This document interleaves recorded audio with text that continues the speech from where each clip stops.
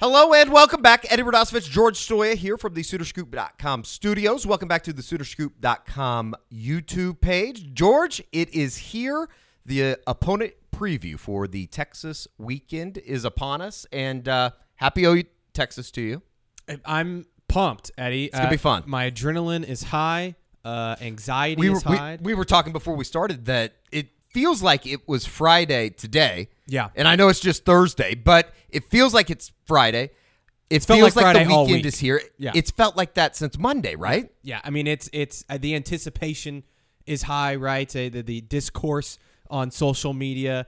Extreme. It's been one way to say it. Some of the comments that have been thrown out there from national media, fans, whatever you have it. What was it on Wednesday? Joel Klatt said that Oklahoma should be scared to play in the game, which is weird. I don't know. I don't know how to say that. Yeah, and when his point was, Dillon Gabriel didn't play last year, sure, but they should still be scared because of what Texas did a year ago. I hate to break it to you, Joel. There's a lot of new guys for Oklahoma. This is a very different Oklahoma team than it was a year ago. So it's not just Dillon Gabriel, but I don't know. I'm just ready for the game to be played, Eddie. It's close enough, and I think Saturday is going to be electric. Well, let's jump into it. We will be joined by Joe Cook later in the program from Inside Texas. Look forward to getting to know the Longhorns a little bit better. We talked to you guys last on Tuesday when we went over the Brent Venables press conference. We talked about some of the things that were said at Monday night's availability as well.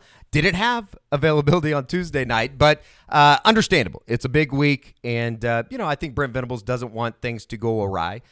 Which is, it's, as we said Tuesday, it's quite understandable just in terms of, why they canceled the availability for players on Tuesday night.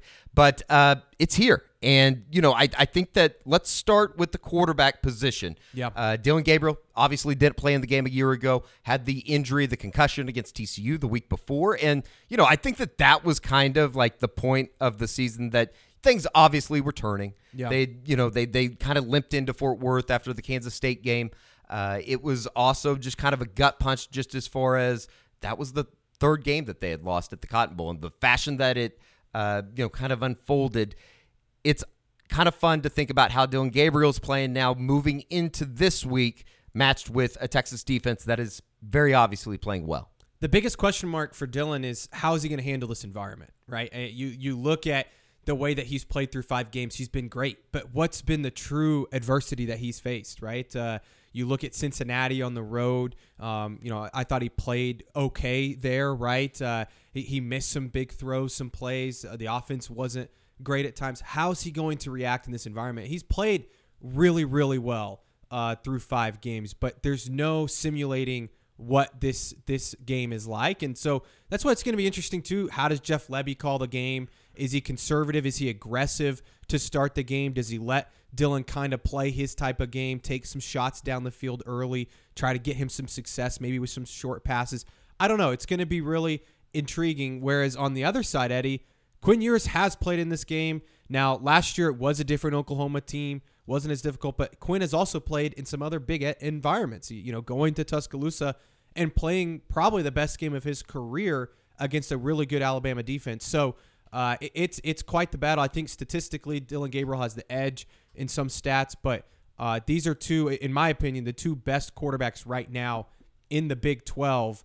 And so it's going to be a fun battle to see those 2 go at it. Quinn Ewers, 24 for 38 for 349 yards, the 3 touchdowns, probably most important, 0 interceptions, 0 sacks in the game in Tuscaloosa, 34-24 victory for Texas. If this becomes a quarterback battle, it would be interesting. I think that, we haven't really truly had one of those in a while at the Cotton Bowl, but this is what Brent Venables had to say about that quarterback battle coming up.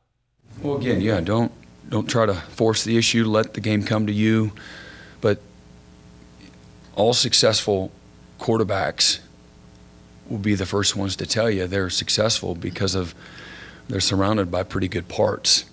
And, whether that's a good line, it's a good running game, that's, quality receivers that can get open and they can block in the run game, a defense that'll complement them and not, put them in tough positions. But poise is incredibly important at that position without question. Everybody looks to that person from a leadership standpoint and a focus standpoint, sometimes emotionally as well. But that goes with that position from a leadership standpoint. A lot is on that guy, and they've got you have to have some special qualities. Both of those quarterbacks have special qualities. Both of them have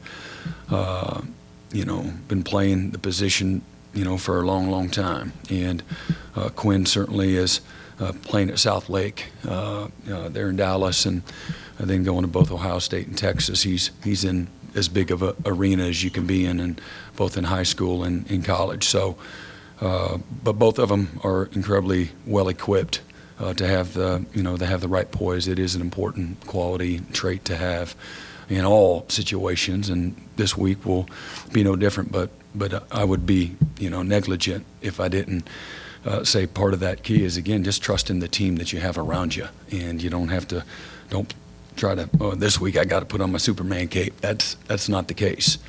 And but you got to play well. You can't go around and fart around and make bad decisions and not have great ball security and not execute within the system.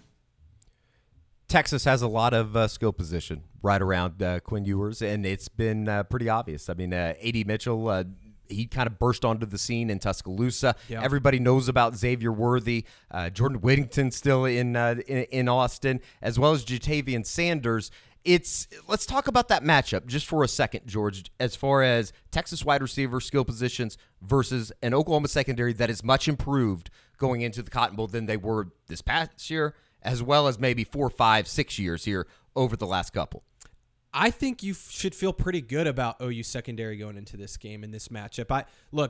Texas has got some great skill players, probably some of the best in the country, but the way Oklahoma secondary has been playing, you look at Woody Washington has just been totally solid, has played the most snaps of any OU defensive player through 5 games. He's been really good in coverage. Gentry Williams is starting to really come along for him at the other corner spot. They're going to be asked to do a lot on Saturday. You also have some younger guys that I think you're going to see get some playing time. Maybe we see a Makari Vickers whose snap count's starting to go up, a Josiah Wagner who's starting to get healthy. Kenai Walker, we'll see if he's able to give it a go at corner as well. I think we're going to see some Kendall Dolby, Eddie. He's been playing more and more. And then you look on the back end, and I think their safeties, they gave up a couple big plays against Iowa State, but overall they've been really good this year. Billy Bowman is kind of leading that group. Reggie Pearson is back from injury. He's playing well. And then you've got Key Lawrence as well. And who knows? We'll see Peyton Bowen. I just listed a lot of guys, Eddie, but that makes you feel a little bit better that you can throw a lot of different bodies at these guys. And maybe if someone's not having a great day, maybe somebody gets hurt early or somebody gets busted early, you feel good about maybe bringing somebody else in who might be more ready for the moment, whatever it may be, because that's going to happen, right? And so how these guys respond. But I think you have to feel pretty good. I'm more interested, Eddie, in can the pass rush get after Quinn Ewers so that maybe he can't get it out to some of these guys, because you're asking a lot of a Woody Washington, Gentry Williams to stick with an Xavier Worthy for more than 3 or 4 seconds down the field. So you're going to have to be able to create some pressure on Quinn Ewers and get after him. 2 things before we get to Brent Venables' clip talking about the wide receiver position at Texas. 1, Reggie Pearson, and we talked about this on the Unofficial 40, played really well against Texas a year ago, ended up with 5 tackles in the game, had an interception, had a fumble recovery as well when he was still at Texas Tech, and an upset win in Lubbock for the Red Raiders. The other thing that I think maybe has gone under the radar just a tad this week, we talked about Dillon Gabriel and his return and playing in the game. Billy Bowman was out for Oklahoma a year ago. That doesn't mean that Oklahoma was going to erase a 49-0 victory. That simply doesn't mean anything. But I do think getting him on the field, he had the pick 6 last week, George. It's a step in the right direction for that secondary, and they've been really good overall so far. And Billy's one of the more underrated players in the country, I think, at his position. He's playing really good football. You may not always see it at times, but he's an elite player. And honestly, Eddie, I forgot he didn't play in that game. I'd completely forgotten until I was going back through some of the tape that we had. And you could make the argument for Oklahoma last year, Billy Bowman was their best defensive player when he was healthy. And so for them to not have him a year ago in that game, like you said, it doesn't change the outcome probably in the sense that Oklahoma lost 49-0, but he certainly helps, right? I mean, no doubt. He was one of their best players a year ago. He's again one of their best players. So And you also just think his experience, having been in this game before, I believe he played as a true freshman in this game. He's a guy that is just going to help them tremendously back there. And just keeping him on the field, if you're going to move Peyton Bowen around, maybe play him at some cheetah going into this week, or Reggie Pearson or whoever, it just helps to have more bodies over there. But Oklahoma does have their work cut out for them against a Texas wide receiver unit that is certainly elite for Quinn Ewers. Here is Brent Venables as well as Woody Washington talking about that matchup. Well, I'm still trying to figure that out. But he's got any ideas, let me know. They're really good. They're super fast. They're big, great hands. They play with great effort. I see great teammates. If they're not getting the ball, they're blocking, cracking. Celebrating their teammates' success. I look at all that. I like to try to get to know an opponent, feel like connected, so I can do a good job of when we're in our moments in the meeting room or on the practice field, I can adequately portray what our guys are getting ready to face. But these guys are home run hitters, man. They're the real deal. Excellent players. They're going to play the game a long time. And our guys are excited about the challenge. It's going to be a real challenge. And but I got to challenge our guys if we want to, because our guys know we haven't played fully to our capability. And if you want to get there, then you got to have challenge to create the change that you want. And so you need the challenge, and to see where we're at and get exposed and where we got to go to work at. But these guys are really, really good, and they're well coached. No, yes, sir, definitely, because, you're going to go into the game and you're going to get a lot of balls thrown at you, so just excited to have the opportunity to go out and make plays. I think it's going to be a really good test for our secondary. They got a couple good receivers, Mitchell, Worthy, a couple other guys, really fast, so, I feel like it's going to be a huge test for us. 10 interceptions for Oklahoma, and as Woody just said, they're going to have opportunities. You certainly, in this game, when everything is heightened, when every minuscule moment of that game is put under a microscope, you got to take advantage of those opportunities, right? When you have an opportunity to pick the ball off, that can change the momentum of a game. It can change the momentum of anything that happens inside the confines of the Cotton Bowl. Yeah, Quinn Ewers is a guy. He's only thrown one interception this year. It came last week against Kansas. Sure, and it looked kind of like, in a way, I think the linebacker kind of got hidden behind the umpire. Yeah. And I'm not sticking up for Quinn Ewers. He was the one that released I don't know. the ball. It sounds like you are. Well, I'm a big Texas Horns fan. Up for peace. Right. Yeah, I'm a big Texas guy, apparently, on this airwave. But, to your point, though, Eddie, there's probably going to be still a couple balls, sure, 3 or 4 balls thrown up that you're going to be able to make a play on. And when those happen, you've got to get one, right? And that's what changes this game. We've talked about it so much this week, Eddie, but those game-changing plays, the interceptions, the fumbles, the strip sacks, whatever you have, it's those plays that can change the whole course of the game. So those defensive backs for Oklahoma have to take advantage of that, and also just have to not let the big play happen, because when those big plays do happen, like I said, it can swing the momentum to the other side. I just wanted to see if that body bag that you put Aaron Murray in was underneath the table. One of the things that's going to be important for Oklahoma, as you pointed out yesterday on Twitter, or on, I believe it was Tuesday on Twitter, getting pressure on Quinn Ewers. He has been very good at times this season, but I think just like any other quarterback, just like the Texas is probably going to try to do the same for Dillon Gabriel, getting pressure on the quarterback, winning battles from defensive line, offensive line, or offensive line, defensive line, whichever way you want to go. Very, very important this week, George. Definitely. And the stat I put out there yesterday was Dillon Gabriel under pressure this year, 51.9% completion percentage.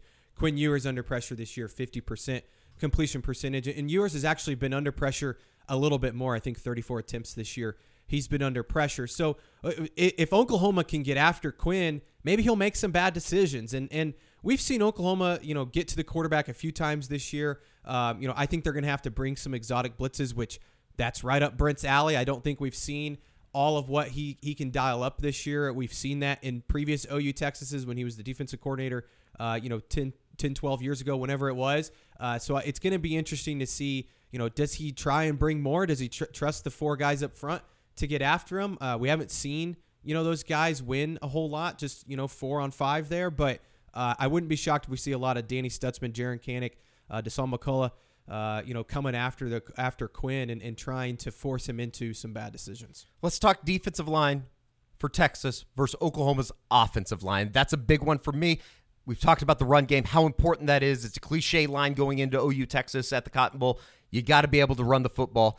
Just as important, if you're going to take advantage of Texas's secondary, which I think Oklahoma does believe that they have some chances there. There's going to be some opportunity there.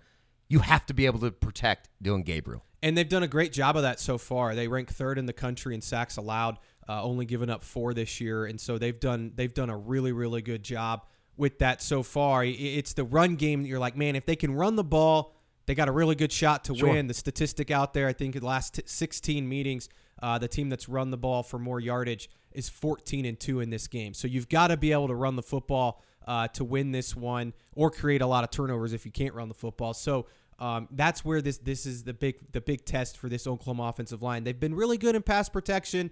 They're facing their best defensive line they'll face this season on Saturday, but it's also, can they get a push in the run game and kind of get somebody sparked and going? On Tuesday, Brent Venables talked about Texas's defensive line, as well as McCade Mattower talking about how they're going to try to protect Dillon Gabriel. Well, again, I think that goes without saying, and Texas has recruited well for a long time. They've done a great job from a development standpoint, both lines of the scrimmage. I like where our guys are at, and our guys have, we've recruited well as well, and I feel like that our guys have made the improvement that we'd like, and we still want more, just like I'm sure they do. But it again should be a good matchup, both sides of the football. And I think if you want to win this game, I think you got to win the lines of scrimmage. You certainly can't lose the line of scrimmage. If it's a push and then some other part of the game that you're better in. But I think that's going to be a critical part of this game, no doubt about it. Yeah, they're obviously a good defensive line. We're going to prepare just like every other week, but obviously there's some different things with them being bigger guys, and we need to be tighter with our technique. We're not going to get away with bad technique and just using pure strength like we have a couple times. I mean, I've said that a lot, but I think this week especially we need to be tight on that. It becomes a little bit redundant, George, but 5 sacks, 9 tackles for loss for Texas's defense against Alabama. And I don't say that to scare anybody. I'm sure that Joel Klatt feels a little scared by that, or I guess happy. Either way, it's going to be very important that they have maybe their best game of the season, right? And, that was something that they talked to McCade about on Monday. It's almost good in a way that you got the mix-up with Corleone up in Cincinnati. I don't think that they're necessarily going to be surprised by how physical, how big some of these guys are up front for Texas. And I think it helps, too, that they're starting to have some cohesion on that offensive line. You look at Troy Everett come in, it sounds like he's going to start at left guard moving forward. And look, is he the highest upside guy? No, but he's playing really solid football. You look at Andrew Rame, he's playing the best football of his career, in my opinion. McCade Mattower, you know what you're going to get from him. I think Tyler Guyton has really started to come on. Walter Rouse, I think, was a little bit banged up in that Iowa State game. I think he'll be ready to go. He practiced this week. But you feel good because it's starting to come together for that group, and that's typically when it does for Bill Bedenbaugh's right around this game. So if they can put it together on Saturday, they're going to give Oklahoma a really good shot, whether that's running the ball, finally maybe getting that running game going, or just protecting Dillon Gabriel, because Dillon Gabriel's shown this year when he's given time and those wide receivers are given time to get open, they make a lot of plays down the field. So you just hope that they can continue that this week. Before we get to Joe Cook's interview, let's talk a little bit about special teams. And I think that is something that definitely not the sexiest thing to talk about, but it is something that is important. It's something that we talked about on Monday. It's something that we talked about on Tuesday during the Brent Venables kind of recap show of what he said at his press conference. It's ultimately important, and it's kind of interesting, too, that I don't know if either Oklahoma or Texas would feel very confident if they're running out either of their kickers to go kick a 42-yard field goal to win the game. Yeah, I mean, I think, you look back at Schmidt this last week, he misses the 36-yarder, which inside 40 yards, you got to be money, right? And there's going to come a point in the game on Saturday that Zach Smith's going to have to probably kick a field goal And whether it's at the end of the game or in the first quarter, it doesn't matter. Every point, everything matters in this game. And so you hope that confidence is maybe built back up. Maybe something went wrong with the snap or the hold last week. I don't know on the 36-yarder. But this is such a pivotal point. And Texas, I will say, Texas has also struggled a fair amount with field goal kicking this year. Punting is another area that you hope Oklahoma can figure that out. Josh Plaster has had some nice kicks this year, and then others that are just really bad, shanking it, for less than 40 yards. I think Texas, Eddie, if I remember correctly, ranks 5th in the country in net punt yards this year, 45 yards per punt. Oklahoma, somewhere in the 60s, I think, with 39 yards per punt. So. Transferring from Stanford, I believe, for Texas. And then, the Burt Auburn kid, he misses 2 a week ago.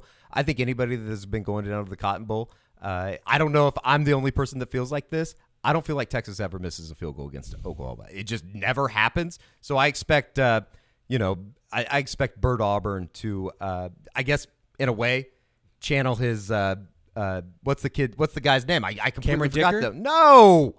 Better, Justin Tucker. I completely forgot. My apologies to Mr. Tucker, an opera singer in his off time. How about that? What about Oklahoma's special teams unit? What about the kickers in Zach Schmidt and Josh Plaster? Here's Brent Venables heading into Dallas. Yeah, I mean, again, I look at it comparatively speaking. I think the sum of our parts in the kicking game has been really, really good, and so. A good offense helps the punter, right? A bad offense doesn't help the punter. A bad defense doesn't help the kicking game. And so I think our kicking game has been really solid through the first 4 games and 5 games, and have a chance, if we improve in some other areas, not having anything to do with Zach or Josh, we could be outstanding.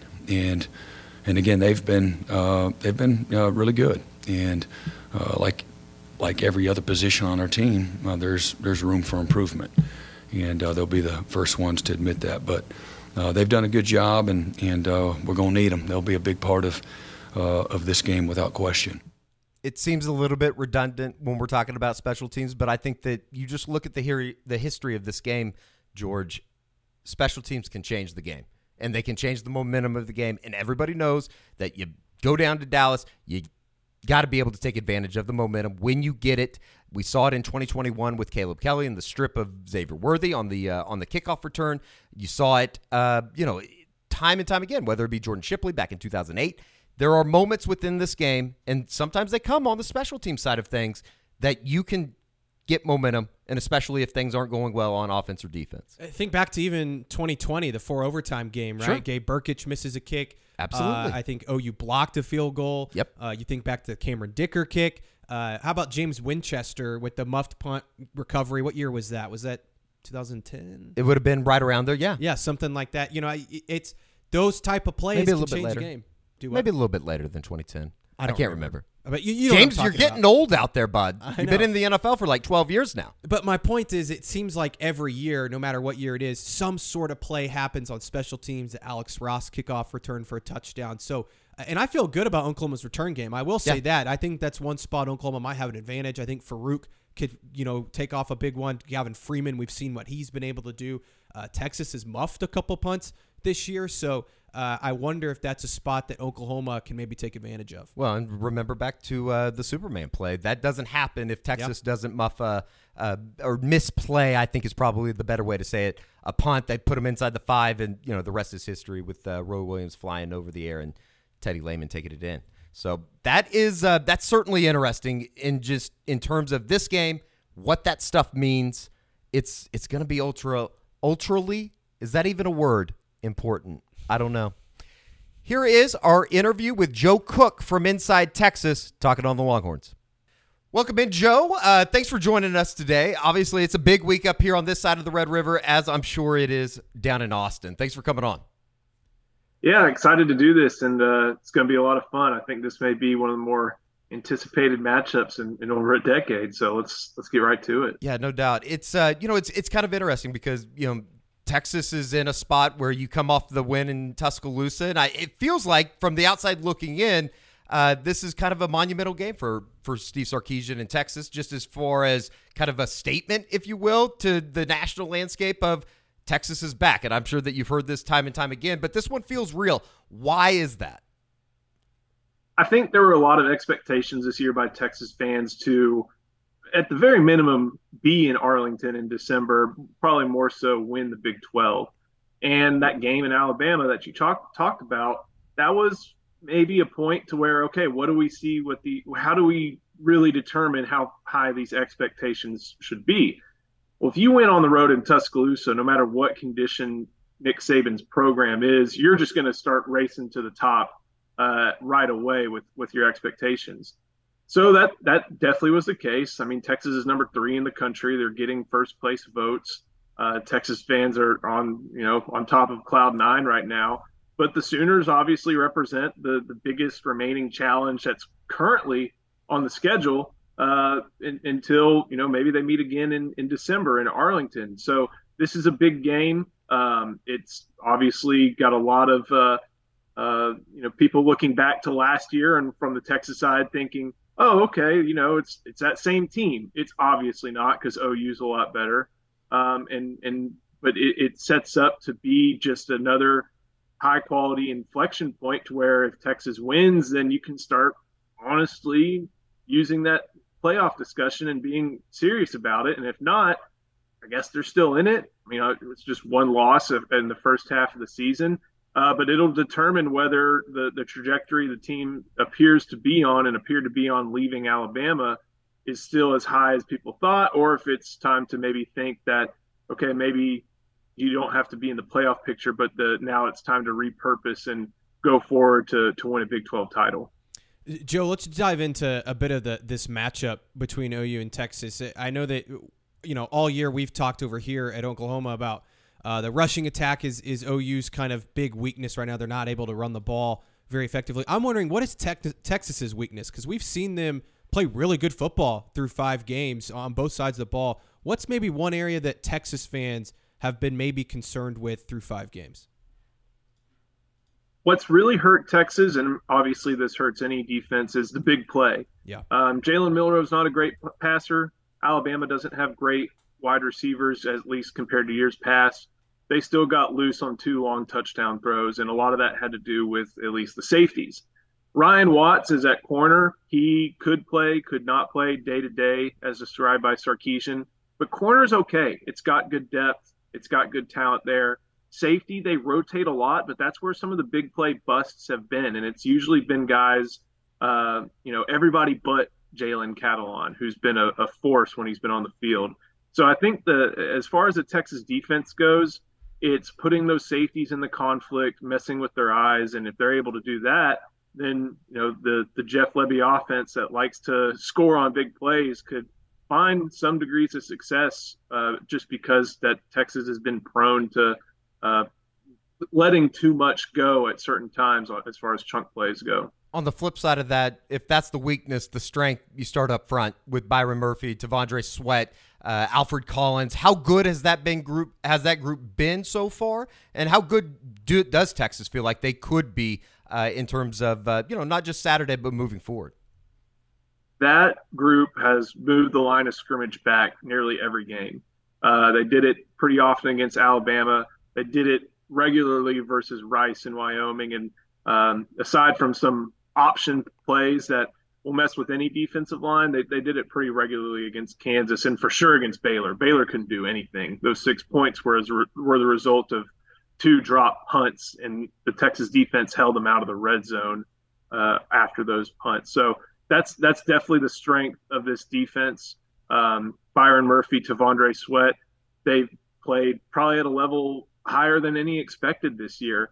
And the other thing is they've been kept pretty fresh. Neither of those guys, I think, have played in more than 50 snaps in either game, or in any game. And that's, of course, due to being 3 deep, at least primarily, and having some good rotation players like Vernon Broughton, like Trill Carter, who can allow that Texas defense to move guys in and out and still be fresh over the course of 4 quarters. So they've been everything and more that they were projected. Byron Murphy even gets in on the action on offense, playing a little bit of fullback and catching a touchdown pass, I think, against Wyoming. So it's the best defensive line I've seen in the Steve Sarkisian era. I know that's not a lot, but I mean, Moro Ojimo and Keandre Coburn are on NFL rosters right now, and they were on the team last year. I think this defensive line is playing even better than that group was. Let's talk about Quinn Ewers. He's playing some really good football, a lot like Dillon Gabriel, playing better than he did a year ago. What's been the secret to his success? Is it just another year in the system? Is it, he's got so many weapons around him? But what have you maybe seen from Quinn so far? And I mean, he played his best game of his career in Tuscaloosa, I think. Yeah, he's got a grasp for the offense, and he's talked about that a lot. When you're in your first year under offense that was running the pros, Steve Sarkisian was with the Falcons, and I'm sure that they've pared it down some, but not a whole lot. They would try to run a lot of different things, and when you're a redshirt freshman, you're basically in your first year at a new place. That's a lot of responsibilities, especially as you're coming back from injury that you suffered against Alabama in that first game.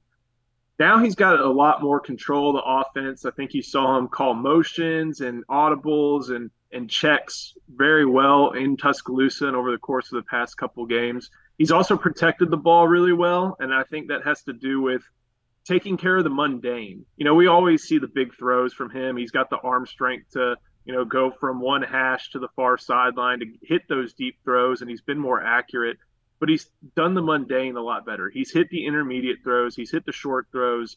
He's even, hit the check downs, and he's avoided interceptions, say, for just last week against Kansas, to where, he's keeping the ball and he's moving the ball, and he's relying on guys like Xavier Worthy, Adonai Mitchell, even Jordan Whittington to do what they do when they get the ball in their hands. And that's been the best part. And he's been a leader. He really has. I think you talk about leadershiping a lot over the course of the offseason and being a quarterback and that type of thing.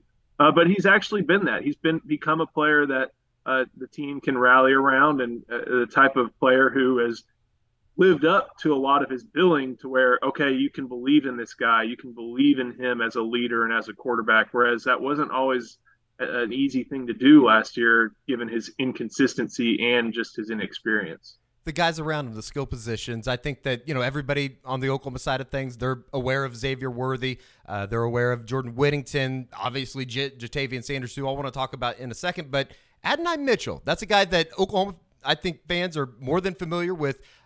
Transfer guys coming in and being instant contributors. He had a little bit of a coming out party as well in Tuscaloosa.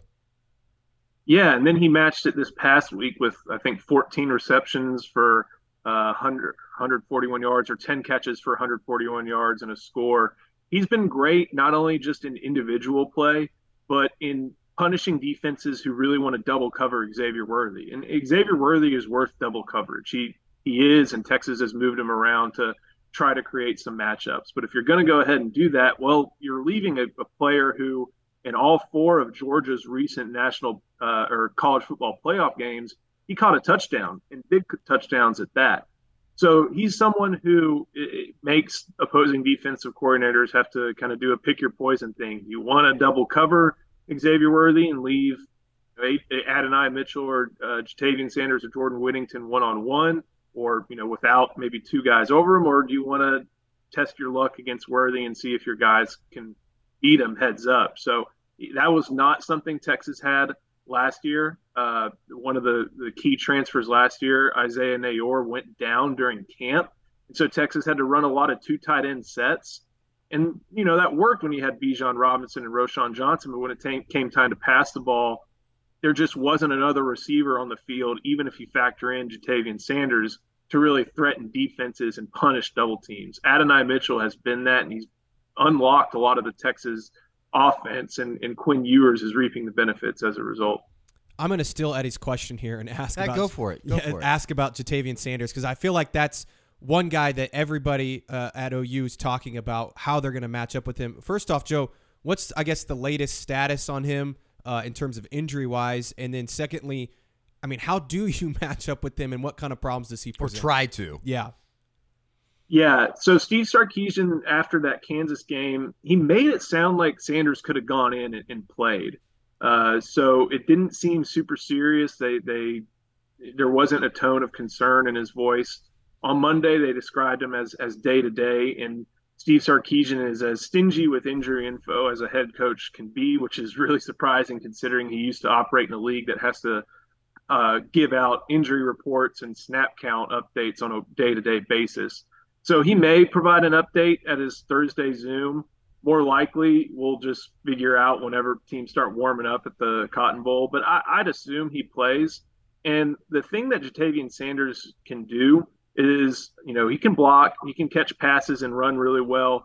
But he's a big key in the red zone, and Texas missed him last week. Texas did not do very well in the red zone versus Kansas, at least in the first or in the early portions of the game. And when you're going through your progressions on a 25-yard field, having option 3 be Jatavian Sanders can be a big help. So having him in the red zone, it will be a big thing for Texas if they get him back. I think that's pretty likely. I think even some of his family members were pretty confident on social media that he'd be playing, and he'll be a factor for the Sooner defense to definitely have to watch. I think it was a couple of weeks ago, George and I were sitting up here at the Sooner Scoop offices, and we were talking about Oklahoma's inability to run the football. And you look at the national numbers, this was a couple of weeks back, and both OU and Texas were in the mid-60s in run game. What has changed here over the last couple weeks, and particularly last week against Kansas, when it seemed like it did come together for them, and as well as Jonathan Brooks? Yeah, I think out of that Wyoming game, the Cowboys are really good at shortening games. I think Texas only ran 50 plays, and even if you have a good yards per play, you're limited in your opportunities. And Texas poured it on at the end and made the stops needed and got out of there with a pretty comfortable win that took them a while to get. But Jonathan Brooks against Baylor reaped the benefits of a Texas O-line that was just dominating a Baylor defensive line that couldn't match up. And then he's just started to show off that athleticism. You go back to his days at Hallettsville. I think it's a 4A school in Texas, maybe even 3A. He's a doesn't ever leave the field player. He was at running back. He was at linebacker. He probably played 100 snaps a game. So he's used to having a lot of these big responsibilities on his shoulders. I think in a playoff game, he had something like 500 yards and 8 or 9 touchdowns. So he's used to being taxed. He had Bijan and Roschon ahead of him these past couple of years, and now that he's gotten his opportunity, he's taken it and run with it, which is a good thing for running backs.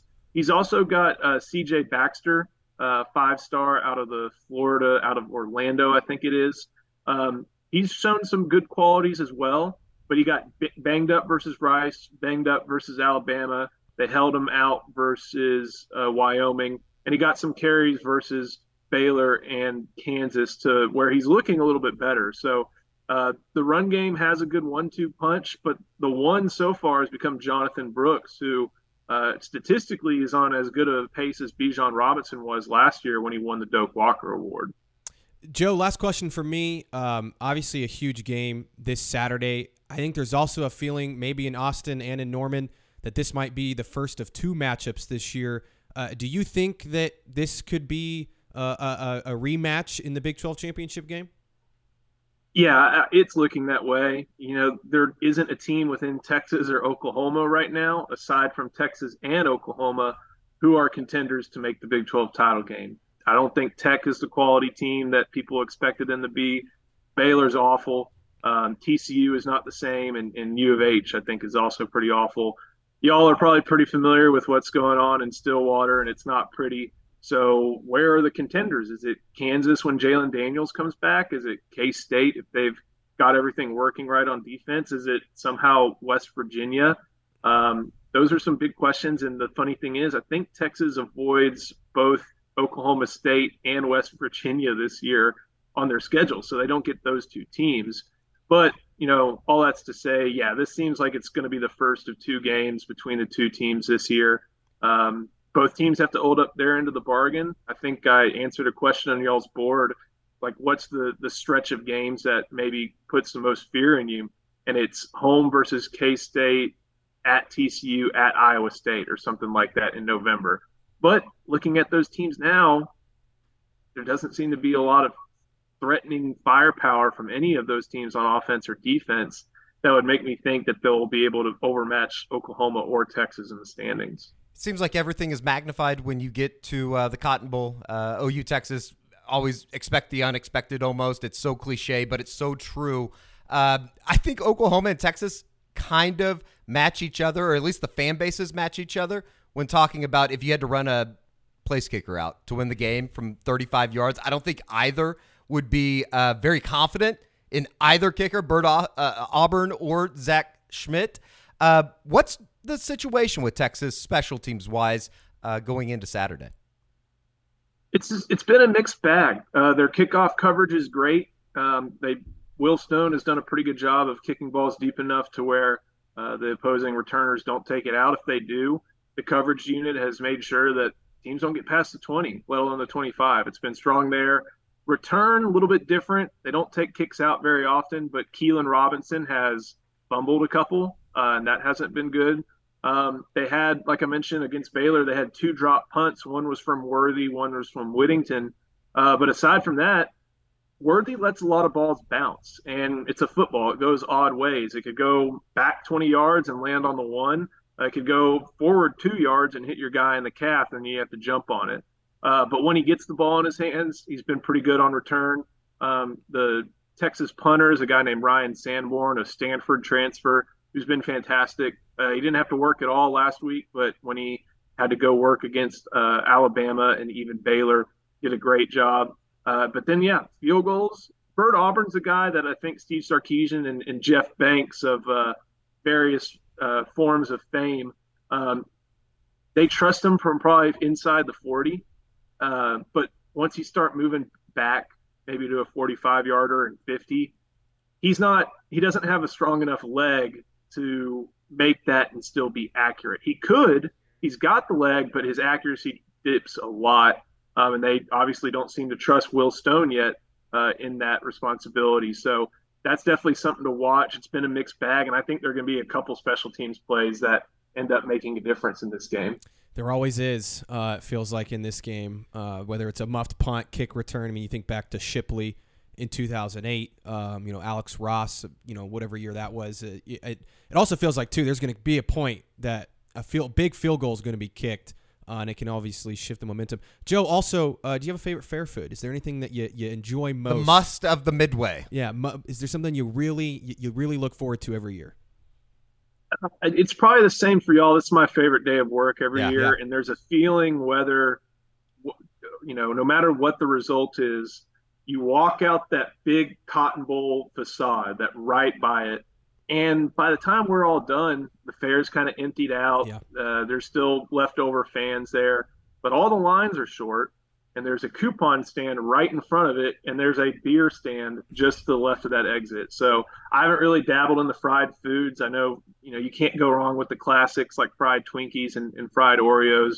I love corny dogs, but I mean, I'm there to get to work and after work enjoy a nice beverage out of a wax cup without a line to have to sit through. That's my favorite part. Yep. I love this game so much. I think I've been going every year since 2003, and I've only missed one. So it's my favorite day of work, and I can't wait to see it. It's hard to explain, and I think for people that aren't even in the media side of it, it's hard to explain to anybody that hasn't been, just the uniqueness of it, the atmosphere. I think everybody has been on both sides of it, whether it been an ass kicking or the team that you cover or the team that you went to school with at winning. It's truly a unique experience in and of itself, and it is, like you said, Joe, the best week of the year. We appreciate you joining us. He's Joe Cook from Inside Texas, and we'll see you Saturday at the fair. Thanks, guys. You bet. Thanks, Joe. Once again, a special thank you to Joe Cook for joining us. I know that he was on the Crimson Corner as well, answering all of your questions about Texas and everything in between. So that's kind of the Texas preview, if you will. I know that today you had a pretty interesting story just kind of on the transformation of Danny Stutzman into a guy that heads into the Cotton Bowl this year as a 3-year starter. I think in somewhat contention to be in that Butkus semifinalist, finalist type role if he continues to play at the level he's playing right now. Yeah, it was a great story to write, a fun one to write. Danny's, a great personality. It's interesting. He's matured so much, and I think that's been brought to a lot of people's attention. But talking to his dad about the struggles of last year and kind of having to grow up. I mean, he was heavily criticized at times a year ago. He was, I think Brent's quote was, are you going to be the funny guy or are you going to be the leader of this football team? And I think it's safe to say that he's chosen to be the leader of this football team. And you've seen the maturation and, spoke to Teddy Lehman, who was great about it. Obviously the previous Butkus Award winner for OU. He said that he 100% feels like Danny should be in that conversation. And he said a large part of that is, hey, when you win the Butkus Award, it's because you're playing on a great defense. And right now Oklahoma's playing great defense. And he said that's the number one thing that has to happen. Oklahoma has to continue to play great defense and be led by a guy like Danny, who statistically is doing great. We all knew he was going to have a lot of great tackles for loss. I think he's on pace right now to maybe break the school record for tackles for loss in a season if he can keep it up. But I think it's the leadership and the maturation of him that has really changed. And it'll be fun to watch him on Saturday because he's somebody that you could look back in a few years and be like, man, remember that big play Danny Stutzman made in the Cotton Bowl? It seems to always happen with OU's linebackers, especially under Brent Venables. I just think back to some of the stuff that was said last year, and I think Teddy's kind of been a mentor for Danny just as far as his development and everything that we see now out on the field. And I would have to imagine talking to Teddy about Danny. He's almost like a proud dad right now. Oh, 100%. It's like his own son is out there performing really well, and it was funny. He's like, there's a lot of critics out there about the way OU's playing defense and the way Danny's playing defense. He's like, he's just really excited. I mean, he thinks OU's going to go win on Saturday, and the national story is going to be about OU's defense and that they're back. And so he's pretty fired up for Danny and the way he's playing. And I don't know, it was just a fun conversation to talk to him. And like I said, Danny's dad, Steve, was really good, and kind of talking about his transition from being just a young guy that was trying to learn a lot to now being a man that's become really the best leader for this team right now. And I think that's maybe the most amazing part about this whole entire transformation. You saw flashes, and especially at the end of last year, that he was starting to come on. Things were starting to become slower to him. He was starting to see things, and you've kind of see that all come to fruition. And, I think the biggest thing for Danny is this idea that he's become basically the leader of this defense. He's become, I think that there's some guys that would call him the heart and soul of the entire team. Definitely. Just the way that, because he does have a great personality off the field, but at the same time, when he steps onto the field, it seems like it's a little bit more serious. He's taken a little bit more to heart just in terms of what that position means to not only Brent Venables' defense, but just kind of his presence out there on the field.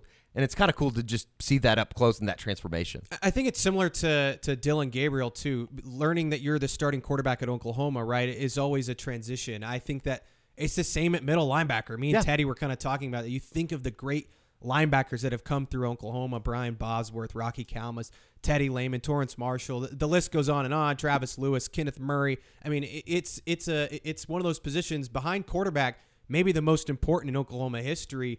And one of those that position that, when things go bad, it's often on the linebacker. The linebacker falls on the sword. So I think Danny's really embraced that. He wants to be great.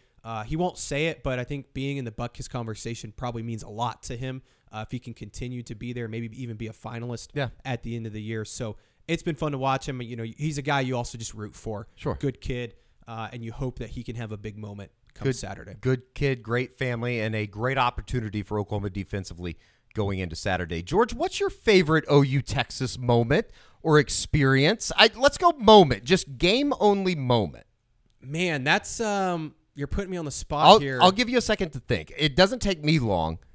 You only got to go back a couple years, and it's the 21 comeback. I think that is kind of one of those moments that will live in lore for a long time. I know that everybody out there probably doesn't like the people that were a part of it, but it still happened. You were happy when it happened, and it was just awesome to be there. Everything from the morning of the game to the way that the game started, Texas scoring on the first possession, the first play rather, on their opening possession, the block punt. People forget the block punt that put them down 14-0, and then all of a sudden it was 28-7. And here comes Caleb Williams in moment that I don't think from that second half on, and the moments of walking back from the beginning of the fourth quarter from the Texas side down to the Oklahoma side as that comeback started, or I guess was ongoing. And then for, I think it was like the third or fourth play to start the fourth quarter that they score. Caleb Williams has the rip away, And then all of a sudden it was like, not only were they going to win, but were they going to win by a couple touchdowns, it almost seemed like. That was it was an incredible experience inside the Cotton Bowl. And I think one of those things that people will talk about for years upon years, and it just kind of adds to the lore that is OU Texas. I remember, so I was covering the Broncos at the time. They were playing in Pittsburgh the next day. So I watched in a Pittsburgh bar and was just, I could not believe what I was watching when that game was going on. I remember my brother was texting me. He was at the game as a student. He said, I've never heard the stadium like that ever before in his life. But it was shaking. I mean, that's what he said. He said the first time it's ever shaken that he's been at the game. So crazy. I think the moment for me, Eddie, it's actually a game OU lost. But when I was a student journalist working at the school newspaper, the Kyler Murray comeback, which was so close to being just as good as that Caleb Williams one. That one, I remember the 67-yard touchdown run, and that's when I was like, holy shit, this guy is unreal. That is one of the better videos of him just racing down the sidelines. Unreal.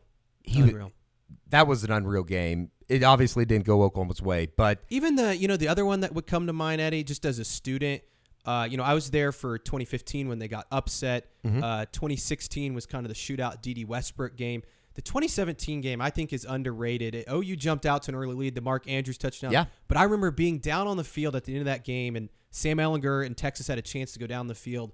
And Obo Okoronkwo, they were wearing the white jerseys that day, and there's that picture of him out there where he's just... It's an incredible pick. He's just covered in, green grass stains and the dirt, and he's just, falling over at the end of the game, just totally exhausted. And I was like, that is the perfect representation of what this game means to so many guys. Yeah, it's crazy. And I think that just the entire day, as Joe said earlier, as we've talked about on multiple podcasts, on multiple YouTube shows this week, if you've never been to Oklahoma, Texas, you got to go. You got to. It's one of those, if you're a college football fan, if you're just a sports fan in general, you got to go someday to the State Fair of Texas, first or second weekend of October. You know what I also love? We'll get into, I know you want to read some of the stories that you got sent, but they were good. One thing that I love every single year, it's maybe my favorite part of the entire season, one of the few best seconds I think in sports, is when the Texas band is playing and they march the length of the field all the way to the OU side, and they do the da-na-na-na-na-na, and the OU fans just let them have it, and then they boo turn mercifully. Yeah, it's mercifully. That's all right. That was good. But then they turn their backs and they keep playing the song. But I just love that moment. Just epitomizes everything, and everybody's there. There's no late arrival to this game. Everybody's there. A good 30 minutes before kickoff. There's such a pageantry about it. Yeah, I think in a weird way, knowing that our parents went to the same place, their parents went to the same place.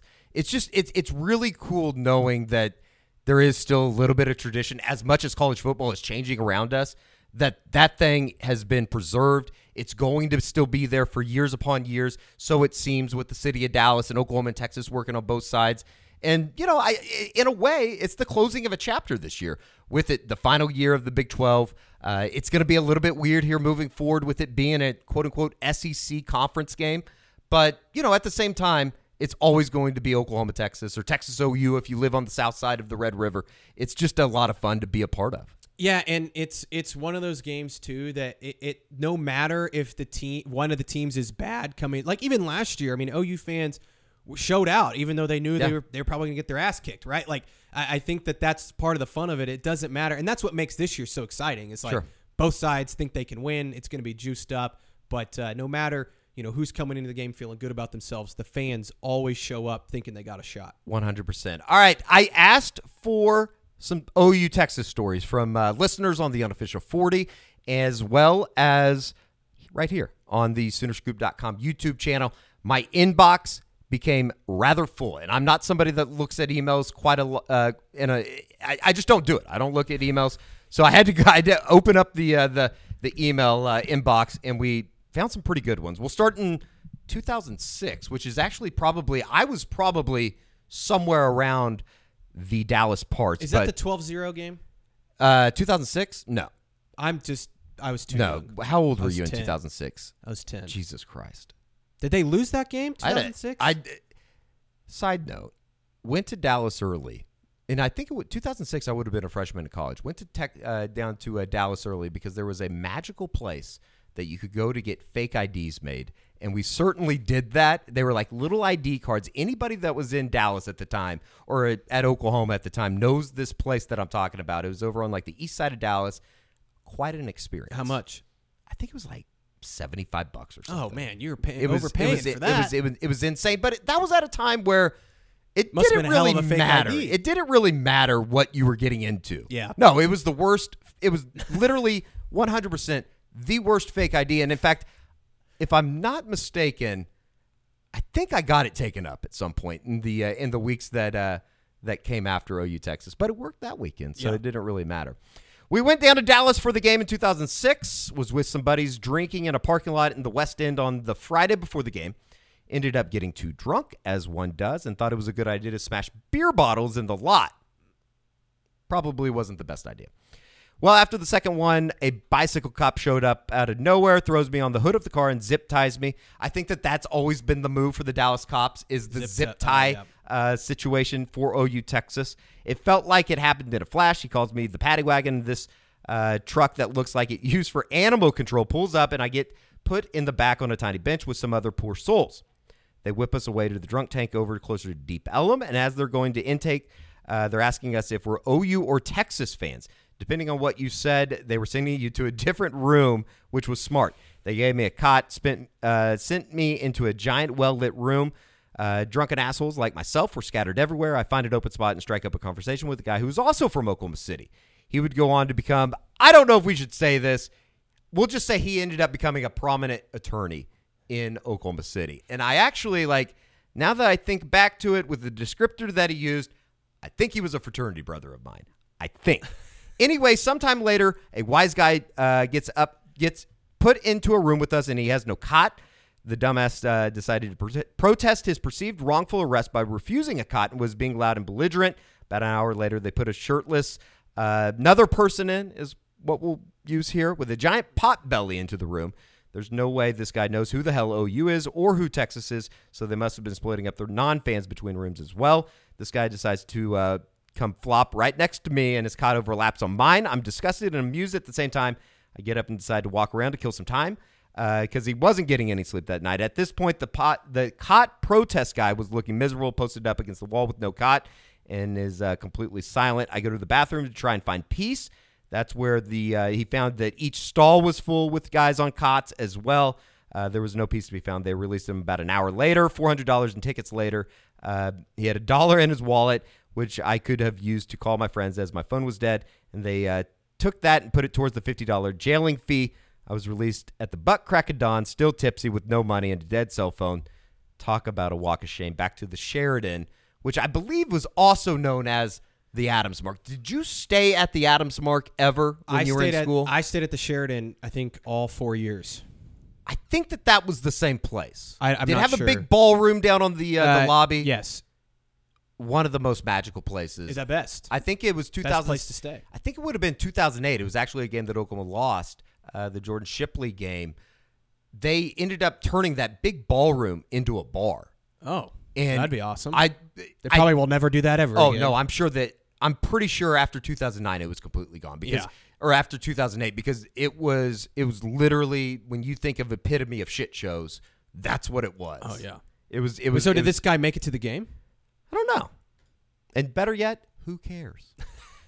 1956, a simpler time. This is a pretty good one. Since this has happened long ago, I feel comfortable saying the statute of limitations has passed for my granddad. So this is somebody that is passing along a story that I'm sure has been passed down from generation to generation. Well, I guess just one generation, right? I don't know how that. Yeah. I think I got a D in that class at OU. Like, what is that, genealogy or something like that? Don't ask me. I didn't. On Friday, you probably weren't smart enough. That's probably true. I was. But I got a D, so it didn't really matter. On Friday night, after some heavy drinking, it wasn't my granddad's best idea to keep the party rolling with a fifth of vodka in the middle of the street. He and some other rabble-rousers, which I hope that's the word that's been used. I'm sure it is. Each time that this story is told. Took a paddy wagon ride to the drunk tank as they were processing the vagrants for their overnight stay in Dallas County. The clerk simply asked their name and hometown. My granddad quickly and confidently said, Jerry Lee Thompson, Ardmore. My granddad's name is not Jerry Lee Thompson, and he is not from Ardmore. Well, I don't. It's Dick Boone, and he was from Atoka. I think we can say that. Morning rolls around, and his pledge brothers are looking for him at the jail. They had to bail him out. The jail repeatedly told him that there was no Dick Boone or Richard Boone in the tank. Totally confused, they decided it was time to go to the game. As my granddad was laying in his cot with his new roommates, the jailers start yelling for Richard Lee Thompson over and over and over. As he looks to tell the story now, he says he was starting to get really pissed that this Jerry Lee Thompson wasn't answering the jailer and was hoping that he would just shut up. Finally, he remembered that was his alias that he gave in his drunken stupor. The jailer informed Dick that the $40 they found in his wallet would cover his fine, and he was free to go. His friends were more than pleased when he made it to the game on time. That's a pretty good one. That's a really good one, especially that it's $40 that long. Yeah, and $40 too to get out of jail. I don't know Amazing. what it is. Maybe we'll find out this weekend. Eddie, I think the question that people are going to want to know is: have you taken a trip to the drunk tank? I haven't. Good. I have not, which is not bad for the Or run also, that I mean, maybe it's not bad. disappointing. Well, it's disappointing that you haven't.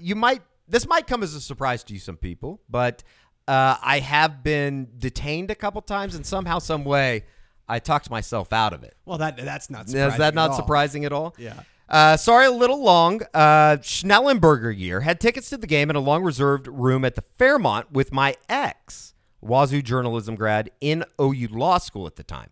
Get to the Fairmont, and they had given our room to somebody else. So my ex raises hell, and the Fairmont gives us a room in another hotel and our own car driver for the weekend. So what is this, like 94-ish, 95, I believe? On the way out, we see a limo out in front with ABC in the window, so we figure it must be the crew doing the game. Sure enough, we see Keith Jackson standing in the lobby. My ex's mentor in college at Washington State was Glenn Johnson, who is the voice of the Eagles, who was also good friends with Keith Jackson. So I talk her to striking up a convo so we could get a pic. Jackson was very gracious, and we were about to take the pic when he says, well, by George, here comes Lynn Swan. Let's get him in here. So Swan jumped in. Then a voice from the other side said, should I get in there as well? And it was Bob Greasy, who had been standing there the entire time. He's so small and unassuming. I never noticed he was there. Very surreal. I'd send the pic, but it's buried somewhere. I don't know if I believe that. I think you just don't know how to attach anything. This is another good one, and it comes with a picture. I don't think that we could show the picture, but Eric Lermo is a retired Marine and one of my Sigma Nu brothers from the early 80s. His dad, Larry, was also a Sigma Nu and an All-American swimmer at OU in the late 1950s. In 1957, Larry and a couple teammates went to Dallas on Friday, OU Texas weekend. They went out on Commerce Street, which I have heard is it was the best place in the entire world. So my dad says. I wish that by the time that I got to college, it had kind of turned from Commerce Street, obviously, to the West End. We had kind of started moving out of the West End even. I didn't even really get that. It's uptown now. Yeah. Uptown is where everybody goes. There's a place called Renfield's that everybody went, and one of probably the reasons why I'll never drink, what's it called? Oh, God, I can't. Fireball? No, I'll drink some Fireball. It's clear, not vodka. Tequila? Starts with an R. It was real big during my college. Rumpelmans. Just hearing Carrie yell that from the production room, I almost threw up just then. Like the smell, everything about it. If you were at Brothers during the summer of 2006, 2007, 2008, you probably know why. Rest in peace, Back brother. to the story. Absolutely. They went out on Commerce Street at about 5:30, and Larry immediately got arrested. I like that line. They went out on Commerce Street at about 5:30 p.m., and Larry immediately got arrested. His friends went down to the Dallas City Jail and asked how much it would cost to get him out. They were told $25 on Friday, $5 on Saturday morning. They told Larry they would see him in the morning. It was also 1957. $25 was a lot at the time. The next morning, they went to the jail and paid the $5. Larry was up at the front desk getting the property back when he noticed the old jail key sitting on the desk. He snatched it up and put it in his pocket without being noticed. His buddies witnessed the entire thing. Larry went back to Oklahoma. He lives in San Jose, California. And I'll show George where the key still hangs today. That's awesome. Pretty cool. I thought that was pretty awesome. I think we have a couple more that we could get into. We'll do this one because I think this one's pretty important. This is from our buddy. I think you know Danny. Slagle? Well, I don't know. Should we say last names? Sure, why not? Danny Slade I sent love this to Danny. me. I don't think he'll mind. No. But this is I shouldn't have said that. If No, it's like, fine. Is it No, incriminating? it's not an incriminating story. I think this is actually Danny's the man, though. This would be a really, really good one to end on. Happy OU Texas week. I come to you today with a story from my grandpa, a true Sooner till the day of his death. Although this isn't your typical drunk OU Texas story, I do think it is one that should live in Sooner lore. As the story goes, corroborated by the newspaper articles that he has attached, so you can look this up. This is a true story. My grandpa, Joe Fager, I believe is how you say the last name, was a student at OU in 1948. In 1948, OU beat Texas 20-14. A big upset, but made bigger by the fact that it was the first time the Sooners won the game since 1939. Side note, the Longhorns were clearly draft dodgers and still fielded a quality team while the Sooners were fighting in the real trenches. I love Danny. After the Sooners win, the Sooner faithful erupted into a frenzy that lasted far longer than usual. After a night of debauchery in Dallas, my grandfather and a group of friends stole a Texas state flag and drove 190 miles with the flag waving upside down out of the window. When they arrived in Norman on Monday morning, my grandpa and his friends drove to the university president George Lynn Cross's house and demanded the day off of school. President Cross did not oblige, but did say that if enough students did go to class, there wouldn't be much that he could do about it, which is just a funny line in and of itself. After that word, my grandpa and his friends began going from class to class, pulling students out and starting an impromptu victory parade. Many professors were cool with it, but some took exception. And so below is an article. This is from an Oklahoma City newspaper, which I imagine at the time was the Oklahoman in 1948. Quote, students got into tiffs with professors when they tried to break up classes with their cheering and booing of the professors. One professor, the assistant comp controller of the university and special instructor in accounting, hit one student in the face with a book. Eventually, enough people were in this parade and they decided to leave the demonstration to Oklahoma City to the state capitol where they presented the flag to the governor.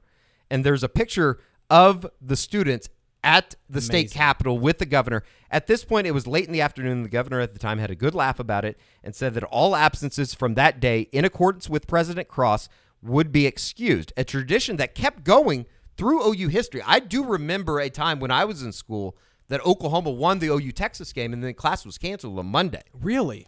I think that I'm trying to think.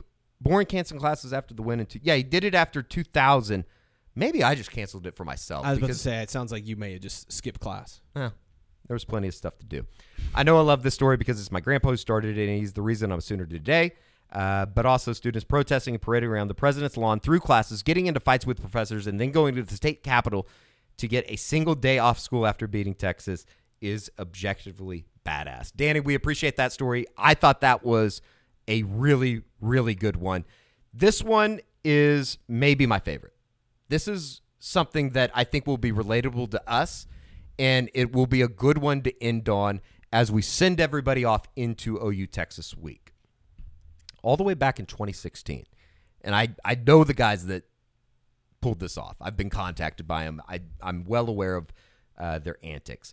The week before the game, we all got together at one of the guys' houses and took headshots, starting putting together a plan. They were going to make their own media credentials to get into the game without paying to get tickets. I love it. And yes, you guessed it, a bunch of 23-year-olds were far too poor to purchase Photoshop. These bad boys were going to be made on Microsoft Paint. The day of the game, we drove the 3 hours down to Dallas with freshly laminated credentials and devised a plan on how we were going to get through the gate. The thing that nobody tells you is that not only do you have to get into the stadium, but you also have to use the credential to get into the fair. We watched from the parking lot as people flashed their badges to the fair security and walked right on in. We noticed immediately the media credentials for 2016 were much bigger in size and were gold and black in color. I kind of remember these. Yeah.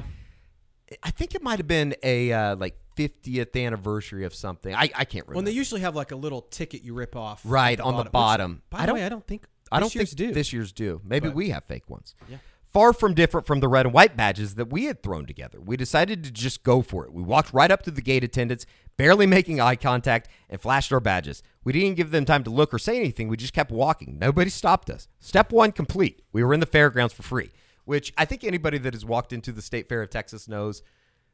Well, maybe we shouldn't say this, but They don't check them just real great. The process is pretty simple to get into. It's a little bit harder to get into, as these boys found out.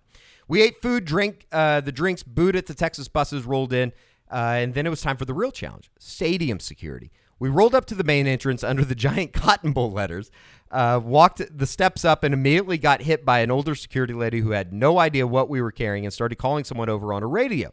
We made up a quick lie. Oh, the rest of the other guys are over there, and quickly bounced away before anybody could take a real good gander at them. We walked to the side and walked to another side and found a new entrance. We hit the attendant there with, these are our intern badges. We're meeting other people on the inside here. She wasn't buying it. Told us we needed to go to the media tunnel, which we're both very well familiar with. It's where the team gets dropped off. It's actually pretty hard to get into. Yeah. There was a media tunnel. It was very official. They were checking and double-checking everything over there. We wanted no part of that process.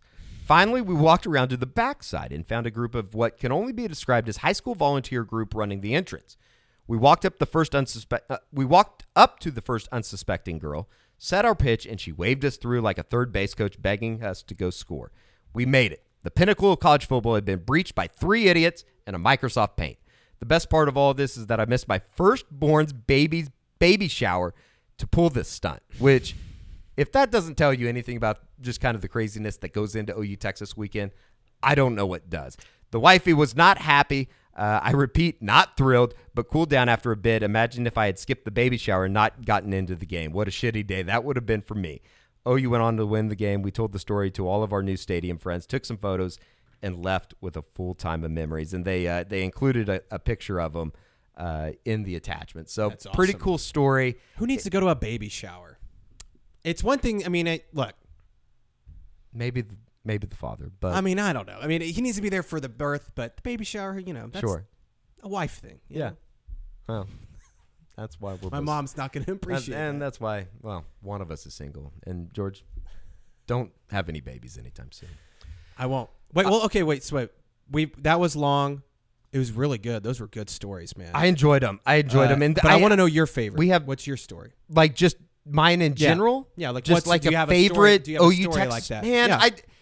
there's probably some that I'm not willing to incriminate myself. I think that just the weekend that is probably the story that I enjoy the most. Just going down there, and especially during the times in college, going down there with fraternity brothers. We would usually go over to Fort Worth on Thursday night, hang out over there, play golf on Friday, and then just kind of go crazy. I think Friday of OU Texas is one of my favorite days of the year. Mm-hmm. It just seems like a little bit of a holiday. I know Georgia, Florida has Party Beach or whatever they call it down in Jacksonville.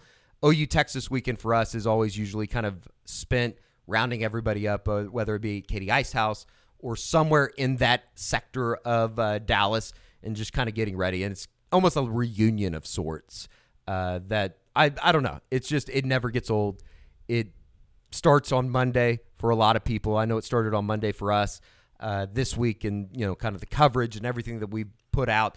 It's a great weekend, and I think that when any time that it's talked about moving it away from the State Fair of Texas, as shitty as the Cotton Bowl is, it's our shitty place. And if anybody ever like outside of the OU Texas realm calls it shitty, it's like, you watch your mouth. You don't say that about that place. It's it's a very, very unique atmosphere, game, and everything in between. And like you said, it's so cliche to talk about, but OU could be 0-5 or 5-0. Texas could be 5-0 or 0-5. And I think that there is that same fervor, that same passion, that same energy that goes into all of it. I thought you were about to get emotional there. It's an emotional weekend. I love it. I agree. I love it. It's a lot of fun. Yeah. I mean, I will always love going as a student. I mean, I've told the story a million times, but breaking my arm the night before. You've been to a hospital the night before OU Texas. Well, I actually didn't go to the hospital. Oh, you didn't? That's the story. Is I was working as a student reporter for the student newspaper. That's right. And I was on a scooter, and I had a couple drinks, but not a lot. I just hit a curb and broke my arm about 10 o'clock at night, the Friday night before the 2018 game. Luckily, my uncle in Dallas is an emergency room doctor. I went and saw him. He had been drinking because he was going to the game the next day. And he's like, I can put it in a sling, and then you can go work the game. And then the next day after the game, go straight to the emergency room. So I went to the game with the sling, my arm. I remember you showing up with the sling. I was on a lot of Advil. OU lost. I remember I wrote Mike Stoops' column actually right after that game, and then as soon as I was done, type? it was very hard. I had to like position my hand just like this the whole time because I broke it right here in my elbow. So I went to the emergency room right after. My dad was not happy. I remember him being pretty pissed. So yeah, you lived to tell the story though. It makes for a great story. It was right? awesome. Yeah, it was great. And I mean, but like you said, it's every week, and you just never know what to expect, man. It's so much fun. It's going to be a lot of fun, and it's here. OU Texas weekend. As you're watching this, I think with it being Thursday, you can officially say OU Texas weekend is here. I don't know anybody. A lot of people take. I'm taking off today to head down there to Dallas. My brother lives down in Uptown. He actually lives in the apartments right next to the Katie Ice house that you're talking about. So we'll hit up there this weekend. But Thursday, come on. I think all week people have been taking off. So yeah, it's going to be a lot of fun. So we appreciate it. Next time we talk here on Soonerscoop.com's YouTube channel, we will be at the Cotton Bowl. And something will have happened. We don't know what, but we will talk to you on the other side for the post-game instant reaction from the field down there on the Cotton Bowl. And then obviously, you can catch us on the Eskridge Lexus post-game show. It's a great time to join Soonerscoop.com as well. 50% off of a yearly subscription for first-time subscribers. If you are interested, hit up Soonerscoop.com. I know that all of our social media have links as well. So enjoy your weekend down in Dallas. Be somewhat safe. And hopefully for you out there, it'll be a good football game. Much better than last year. I think OU is going to score this year, so that should be good. For George Stoya, I'm Eddie Radosevich. We'll talk to you on Saturday. Instant reaction.